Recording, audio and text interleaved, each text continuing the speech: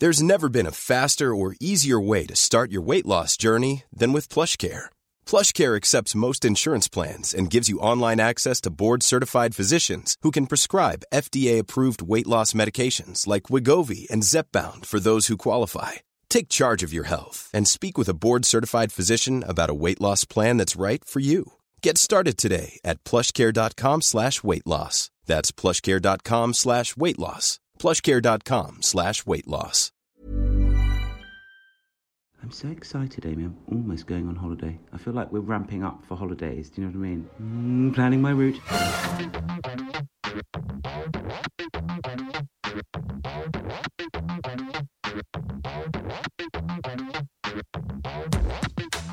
Well, we're on a biggie. I mean, it's our last episode, so obviously it's important that we are doing grief and bereavement because I am mourning. I'm mourning. Amy is so upset she can't even talk. We'll have to deal with that later through HR. But anyway, we're talking to Andy Langford from Cruse Bereavement, who have been around for 60 years, actually.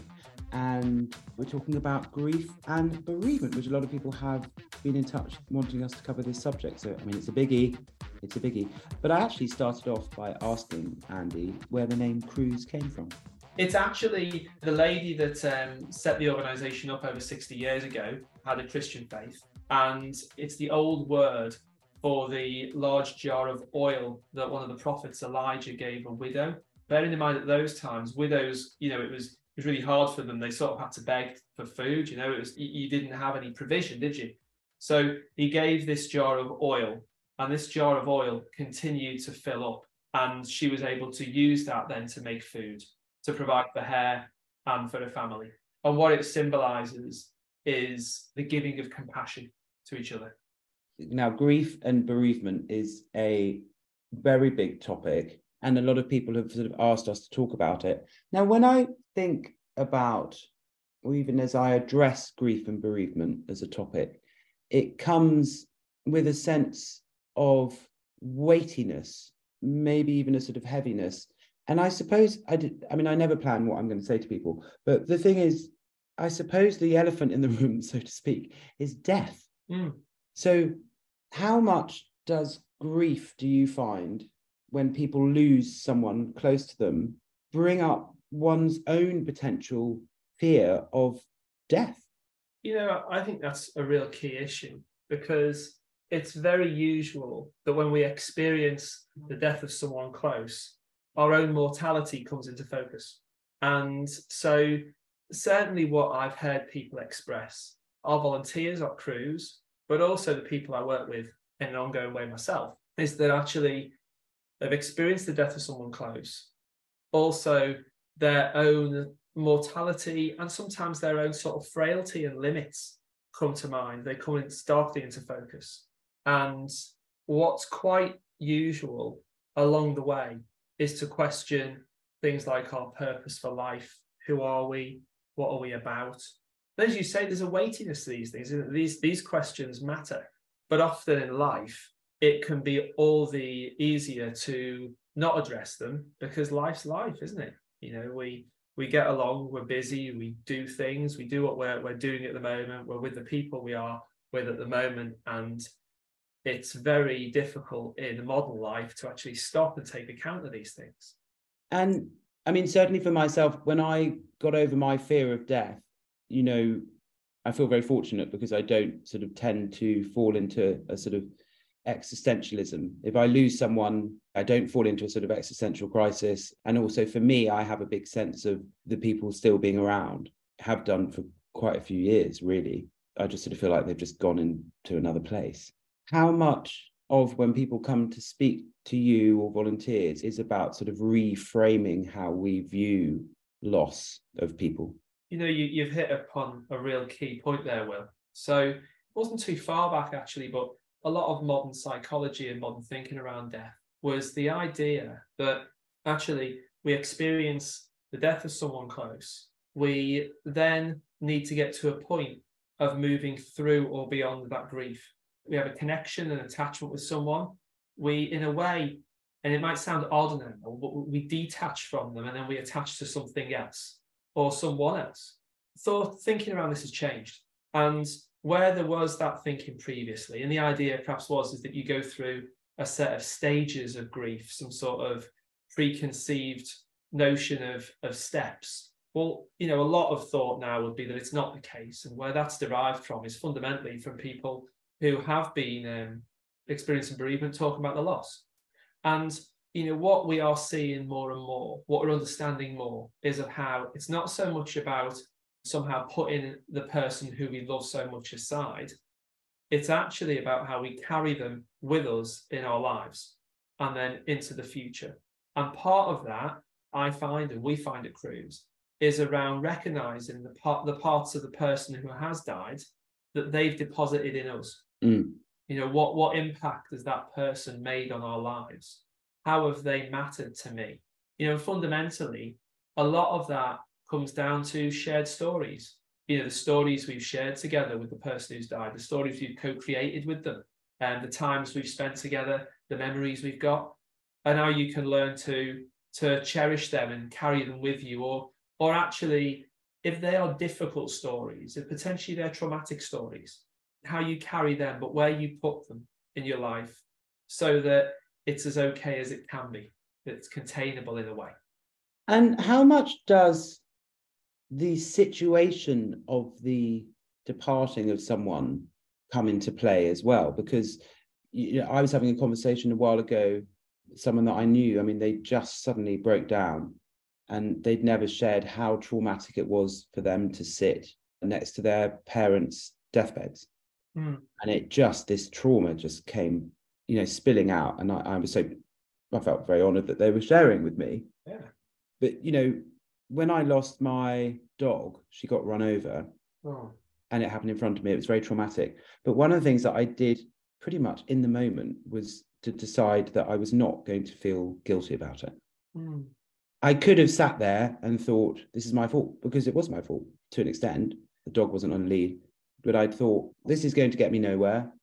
I'm not going to sit here and beat myself up, because that could go on forever. When's that going to end? So I sort of never did, really. So I'm using that, just sharing my own experience and contextualizing a loss for me, and how someone, I guess, might bring that to the table when they see someone like yourself. And there's so many examples, aren't there? And that's one of, I think, the main points. Even though experiencing the death of someone who means a lot to us is a common human experience. And let's face it, we will all die and then leave behind people who we love and who we care for. So this is a common human experience. It's happened throughout the time humans have been alive, and it will continue with other species well after we've passed. But the fact is that when we have that experience, that's unique, but it's also shared. There's something of both there. Also, I would say, I'm really glad you brought up the death of someone, a person, but also the death of your dog, who you continue to love. We don't want to ever diminish the death of a pet. The animals mean an awful lot to us. They're part of the family, aren't they? But I think often in society, that type of loss can be sort of put aside and thought it's somehow less. Well, it's not. It matters. The life of animals, companions with us, people or other, matter an awful lot to us. So we in a sense, sometimes we need permission to grieve those things or those people or those beings that perhaps we haven't had permission to grieve before. But the other point I'd make on this, and it comes into something else I do, which is I am a researcher with the Open University. And what we can see through common trends is that there are certain experiences at the point of death that are more likely to make our grief more acute. So that is more painful in the immediate sense, but also potentially more long-lasting. And you use the word trauma there, Will, as well. For some deaths, it's more likely to experience trauma. One example might be that in some way, you end up reliving the situation around the death, either in memory or in some way in a sensory capacity, whether you see something that then is about the death or reminds you of the death, and then you see something visually or smell or you hear. These aren't unusual experiences, but they can lead to something that you might define as traumatic. And there are certain types of death. Those ones that are sort of sudden, quite visceral, so bereavement through homicide or suicide, road traffic accidents, the death of an infant, for instance. And for many people, death can feel unnatural anyway. For some, can feel natural. But it's when a particular death often feels like it's against the grain. It's against what should be, really, like, very strongly. That's not to diminish any other experience. And once again, this is all coming from the voices of bereaved people. This is how we learn, is from people's stories. What is a common element is actually how we go about making meaning of the death, that person's life, and then our life in the context of that death. And if we can, and often it's through struggle and it is through pain, is we can understand a little more about what that all actually means to us and where we are now situated in our lives, then that can help. I'm not saying any of that means that it will therefore make any pain and grief go away, but it can make it more possible to continue and to take forward from the person who has died those elements that are precious to us. Yes, and hearing you talk about, because I guess we are primed from a young age that the older people in our lives will leave our lives first. So when my grandparents died, it didn't come with additional shock, and I was sort of quite primed for it. And also, actually, even let's say for the last 10 years, I think every time I said goodbye to her, it always came with a little bit of emotion, because I sort of thought, how many times will I? So I've sort of felt like I was priming my body for her loss, my body, my mind, my spirit, all that, my heart. But when you mentioned someone losing an infant, a parent losing a child, I mean, I'm not a parent, so I can't even imagine. It must come with it's all lost the same. You know what I mean? Well, there are commonalities, but what we know is that people experience grief in different ways. And certainly what I found in life, my first bereavement was the loss of my great auntie Lil. And I was only about 5 or 6 when she died. But I do remember that experience of grief acutely. And I remember also it being different from when my dad died 7 years ago. Now, that would sort of make sense in a way, but I guess the point I'm making is that actually the way in which we experience the grief is down to a number of factors. But one of those major factors is the type of relationship we've had with the person when they were alive. And because everyone's an individual, you meet them in different contexts, you have a relationship with them in different contexts, and things change over time, that actually, therefore the grief is going to be different. And there'll be some people who you may hear of their death, and for a very short time, you think, well, that was sad. And then, of course, to someone who is closely related to them, it touches them so much more. It's a different reaction to the same death, but actually each one is unique. So there are differences, but what there is a commonality of experience in death. But what I wanted to come back to, so we don't accidentally leave it behind, is when you then said before about the death of a child must be something else. It's a really difficult experience. I was even conscious just then, bearing in mind I've worked in bereavement for 20 years, I've worked at Cruse for 7 years, and I've worked in situations where young children have died. We've supported the parents. Is even then I felt myself choke up, and it was difficult to summon words. And actually what we know is that sometimes it's beyond words. It's very difficult to actually get any words out sometimes and to sum up the experience of a death in words. And that's why what I found in private practice, what we found at Cruse, is that sometimes people need means other than words to express how they're feeling, what they're thinking, even what's going on in their bodies around their grief. There are lots of examples of people doing creative things, even sort of walking, shared activities, things to do that people would do without even expressing a word, which can be useful.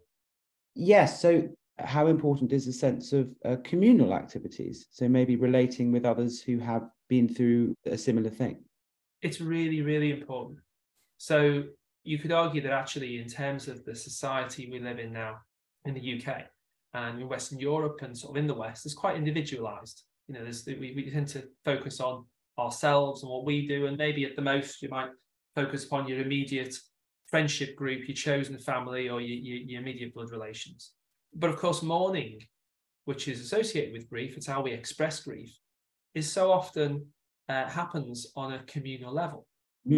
And there's loads of things that we can learn throughout the world about how people express their grief and also express the ongoing relationship that they've got with the person who's died. There are cultures that regularly celebrate not the death of someone, but the life that someone had before they died and the impact that that person has had and continues to have once they've died.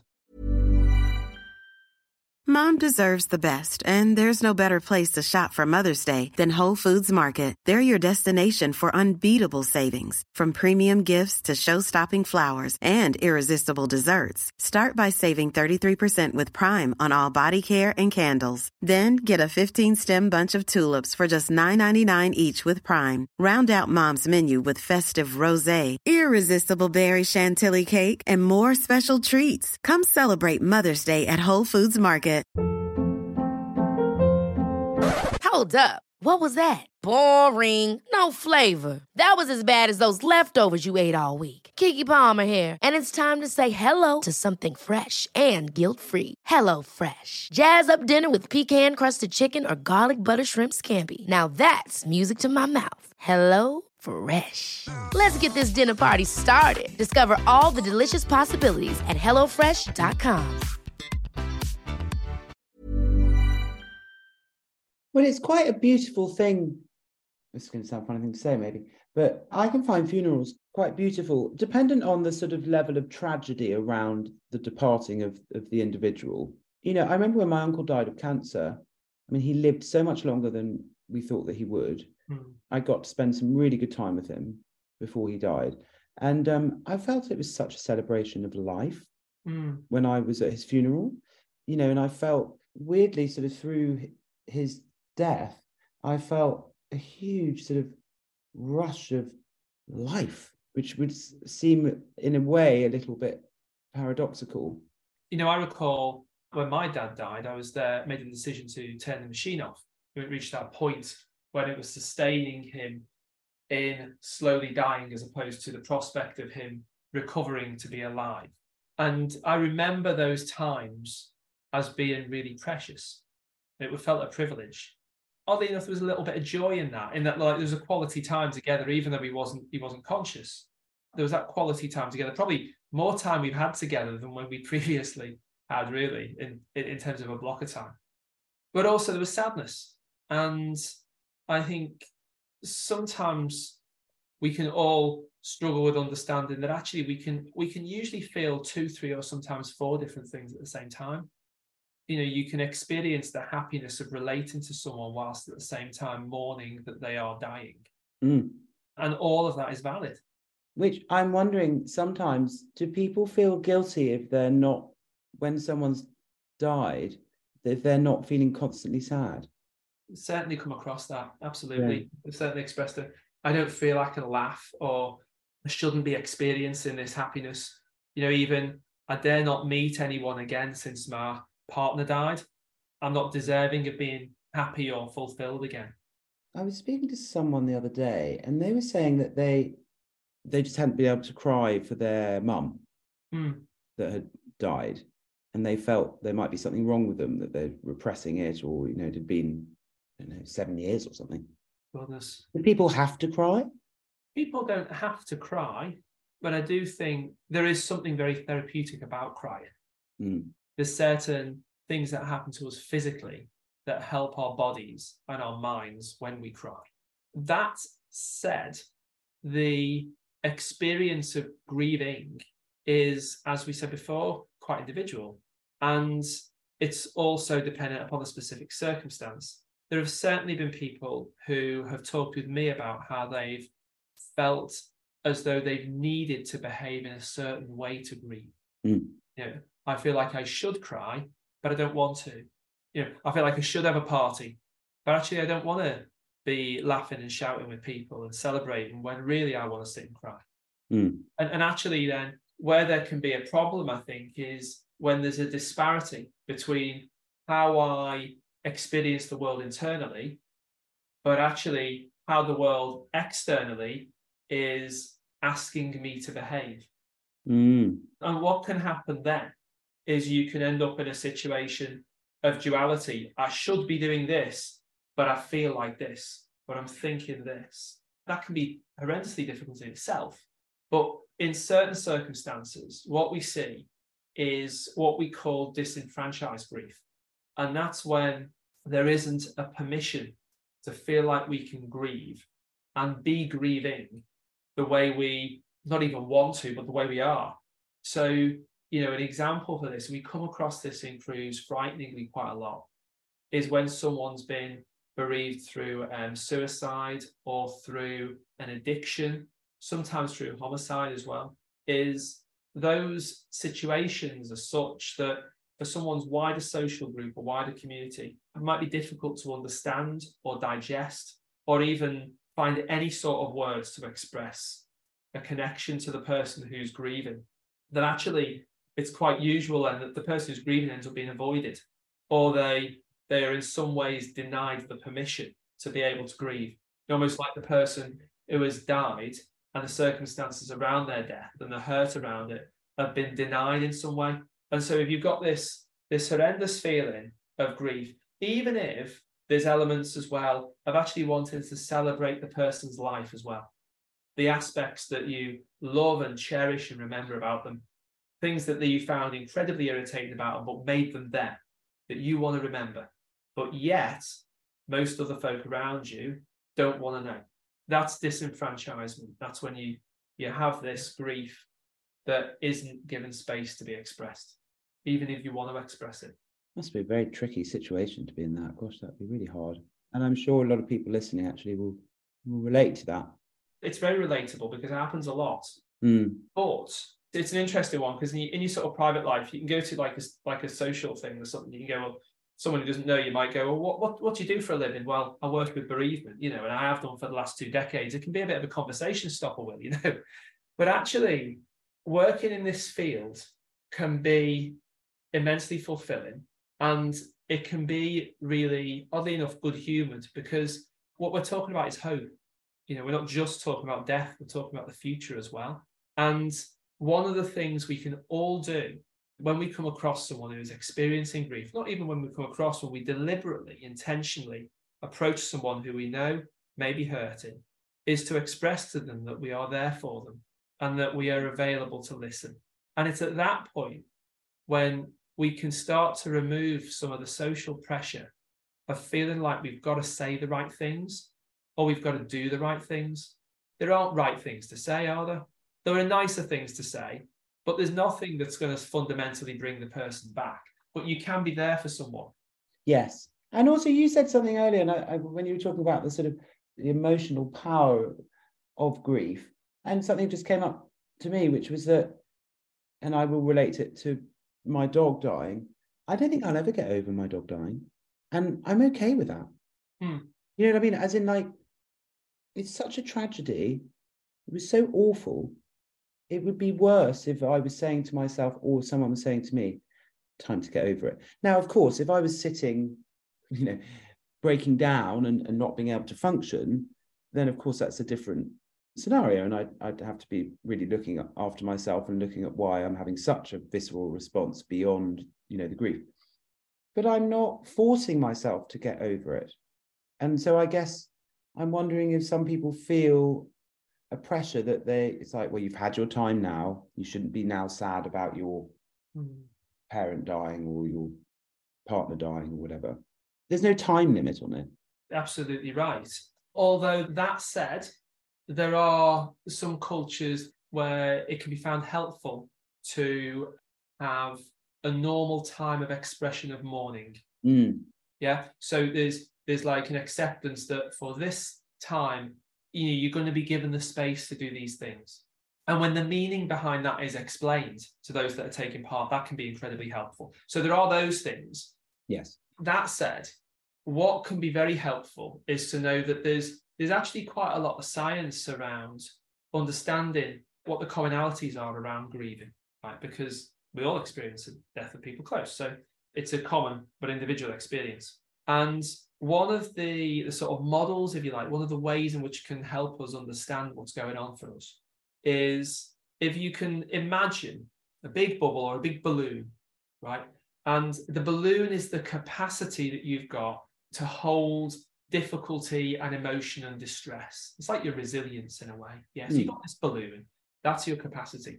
And what can happen is when we experience the death of someone fairly early on, it can feel like that balloon is just filled up of that grief, of everything, even the practical aspects of trying to sort out things like the funeral, someone's estate, if a partner's died, how we take care of the children, that we administrate things, live life. So all of those things are filling up this balloon. And often one of the sort of societal norms we've got is that idea that over a period of time, that balloon that is filled up with all of that grief and all of those practical aspects, eventually everything inside it will diminish. It'll become smaller. So therefore, the balloon will be back to normal again. You'll be able to lead normal life and do normal things, and that'll be okay. Those times when we all might have heard phrases like, well, surely it's been long enough, Andy, or it's been a year now. Those types of things. Oh, God, that'd be awful if someone said that. Well, I heard it, though. I think often people are trying to express something with a good heart, but perhaps don't really understand what they're saying. Yeah. There's that idea that the grief will diminish. But actually, what can happen, and this is something we try and support people into doing at Cruise, is that it's not about the diminishing of the grief, it's around the growing of the balloon. So as the balloon grows bigger, as your capacity to love and experience life and understand what this person meant to you and means to you now, the balloon gets bigger. The grief stays the same in terms of size, the occupation of it in you, but relative to the capacity of the balloon, it's smaller. Yes. So then what happens is we can use the experience we have around the grief and the importance of the person who's died to understand, for instance, how important relationships are, to understand how important, what the meaning that person attached to their life, what that had for them. When we see people, and I've done it myself, when you, for instance, run for a cause or something, you see with organisations where there'll be sponsored events, we do them ourselves on Cruise. People are running, climbing, jumping for different things because someone they love has been hurt or has died or has gone through a difficult time. Yes. That's the example of the balloon expanding. And it's quite beautiful that, I've done the London Marathon a couple of times, and, you'd see people's with sort of messages of the people that they've lost and photos on the back of their shirts or the front. I was being overtaken. At one stage, I got overtaken, no joke, by a dolphin. So, I was only seeing the backs of people's. It was a low point. But, it's really moving and it's so unique. And I remember saying to my dad, he was like, what's it like? And I said, oh my God, there's 30,000 people running and you see all these messages and it's quite emotional. And you're running. I can feel the emotions now. And you're running this ridiculous distance that no one should ever run, but it's so special and powerful. I want to ask you one question, which is quite nuanced, but I think it's an important one. So one of the things that I've noticed, and I think it's really fascinating, but I don't think people talk about it enough, are often when a parent is dying, and let's say the parent is of a certain age. I've read about this, and I've also noticed it in a friend's family, that the unresolved childhood difficulties for the children come back up when the parent is dying. And I observed my friend and her siblings, it brought up so much stuff for all of them that their behavior while their parent was dying, and these are people in their 40s, was quite astounding. It brought up a lot of childhood trauma and they kind of reverted back to being these kids. And what happened was when the matriarch of the family died, the whole family fell apart. And I don't hear people speak about that enough, but I've seen it. It was like the bubble burst and the family just fell apart. I wonder how often have you ever see that? Yes, sadly we see a lot of that at Cruise. One of the key words you used there, Will, was unresolved. Because if something is unresolved, then usually, and this is where, in an odd way, there can be an optimism. Okay, I will come back to that to qualify it, because I'm not saying it's a difficult situation, very difficult, but No, we love optimism. Yeah, well, because if something's unresolved, when it's expressed, usually we are seeking some form of resolution. Some behavior keeps coming back because we need viscerally some resolution to what's happened. We might not realize that all the time, but we're seeking some form of resolution. So it keeps being replayed. And so that isn't unusual. The unresolved aspects come to the surface. It sort of almost meets, it's like a fulcrum, it sort of meets at that point. But actually, there is something we can do about this. What we're doing more and more at Cruise is we're trying to encourage people to have conversations when they know that someone's on a journey towards death. I mean, ideally, really well before that, I would say. But actually, when someone's on that journey, to try and have those conversations to resolve things before someone gets to the point of not being able to communicate. That actually some of those things that might have been left unresolved can be resolved.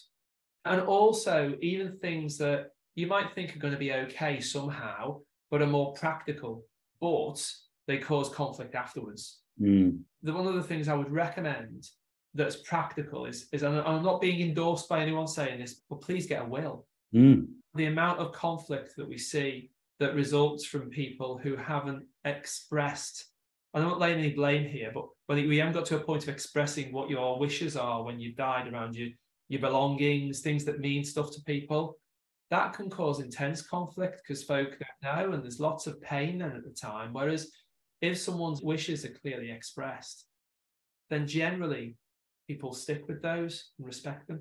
Yeah, and kind of legally they have to as well. Well, they do. I mean, obviously, it wouldn't surprise you to know that there's lots of challenge with that sometimes. Yes. But generally, there's a respect for the person who's died and their wishes. And that can actually, if there's conversations before that, then it can mean that some elements that where there would be conflict are resolved to a point sooner. And then it's more, and I'll just finish on this point, and then it's more possible for those that are grieving to come together in community, if you like, and be able to then grieve in their own way. Yeah, no, that makes sense. And I suppose as a sort of overall sort of little soundbite for people who are struggling with grief and bereavement, what would you say to those people in regards to the service that you're doing and maybe sort of words of encouragement? Sure. I'd say absolutely, first off, be gracious with yourself. Give yourself some time and space to grieve. There are some times when you'll feel like you want to be on your own and cry or be still. There are other times when you'll feel like you really need to be with people. All of that is understandable and okay. Gather people around you as much as you can who you can trust. They don't need to say the right words or do the right things, but it's important for them to be there for you when you need them. Well, that's lovely. Thank you. And how can people get hold of you guys if they need to? Go onto our website and you can find us on cruise.org.uk. We've also got our helpline there, and you'll find the details of the helpline straight on the page as soon as you go onto the website. How do you spell it? CRUSE. Well, Andy, thank you so much. I think a lot of people will get a lot from your wise words, and thank you for sharing and imparting wisdom and letting us know about the work that you guys do. Thanks so much. It's been a real pleasure. Well, that was fascinating. Really interesting. I mean, I think there's so much to dive into that world of grief and bereavement.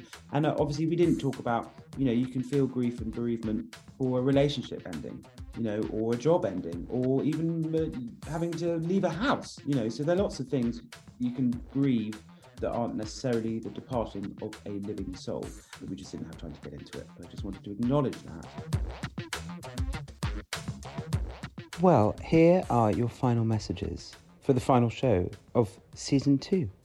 Let's get down to business, Amy. There's not even an introduction, Amy, on this. It just comes out pure and simple. The episode on codependency is full of amazing information and advice. What a gem of a podcast. Well, thank you so much. Hi, Will. I'm just loving listening to the podcast each week. It makes me feel less alone in dealing with my mental health. Keep up the good work. I'm feeling happier than ever and loving the gym life. Well, yes, I'm about to go to the gym. Well done. Hi, Will. just listened to Dr. Chetna Kang podcast on BPD. It was so enlightening. My daughter was diagnosed with BPD about 6 years ago and unfortunately took her own life a year ago. I'm really sorry to hear that. She was 33 years of age. Your podcast was the most informative info I have heard on BPD. She was on 5 drugs, 3 of which were controlled drugs, but none were a mood stabiliser, which is what Dr. Kang suggested. She fought to get CBT, but was only allowed so many sessions. At the inquest into her death, the good thing that came out of it was a Regulation 28 prevention of future deaths on the Health Authority to look at the way they currently treat patients with BPD and review the support and the treatment they're giving. Well, that's really good. And well done to you and your husband for going through that and, pushing through changes, because you go on to say me and my husband are having regular meetings with the trust, which I presume is the health authority that your daughter was under, so they can update us on the proposed changes. I mean, that's amazing. And you have to be really strong with that, so well done. And also, it's okay if you're not strong. Thanks for all you're doing, you go on to say, to enlighten people about mental health. It was my pleasure, and I'm so pleased you listened and you got something out of it. Thank you, and thanks for getting in touch. Very moving. Hello, I'm a regular listener, and I absolutely love the podcast. Will, you have so much curiosity and gentle passion for all of the topics. This is good. As a mental health practitioner myself, it is so refreshing to hear well-being topics discussed so deeply but compassionately. Thank you. And finally, hey Will, you have such a soothing and relaxing voice. Maybe it's because I've been doing a lot of acting recently. Have you ever considered doing an audio series with guided meditation or calming storytelling? I mean, it's out there, Amy, now, isn't it? Maybe that's our next little project. We do calming meditations. Will and Amy go shopping. Thanks so much for listening to this season. We'll be back with season 3. Not sure when, but we will be. But in the meantime, yes, do keep messaging and keep building the Wellbeing Lab community. With this podcast, I want to take a look at mental health, talking to people that live it, either by experiencing it and or helping others with various conditions. So we try and come with compassion, a bit of lightheartedness and some information, and guide you towards how you can lead a better life, hopefully, which is what we all want, isn't it, really? Because life's not always easy, externally or internally. Anyway, if you want to get in touch, suggested topics, I mean, Amy and I love an outside broadcast, so we're always up for doing more things. It's a shame we can't do something purely about tree hugging. But do get in touch. Email hello@wellbeinglabpodcast.com, Twitter @The Wellbeing Lab, Instagram and Facebook @The Wellbeing Lab Podcast. Lots of love. Take care. Ever catch yourself eating the same flavorless dinner 3 days in a row? Dreaming of something better? Well, HelloFresh is your guilt-free dream come true, baby. It's me, Keke Palmer. Let's wake up those taste buds with hot, juicy pecan-crusted chicken or garlic butter shrimp scampi. Hello Fresh. Stop dreaming of all the delicious possibilities and dig in at HelloFresh.com. Let's get this dinner party started.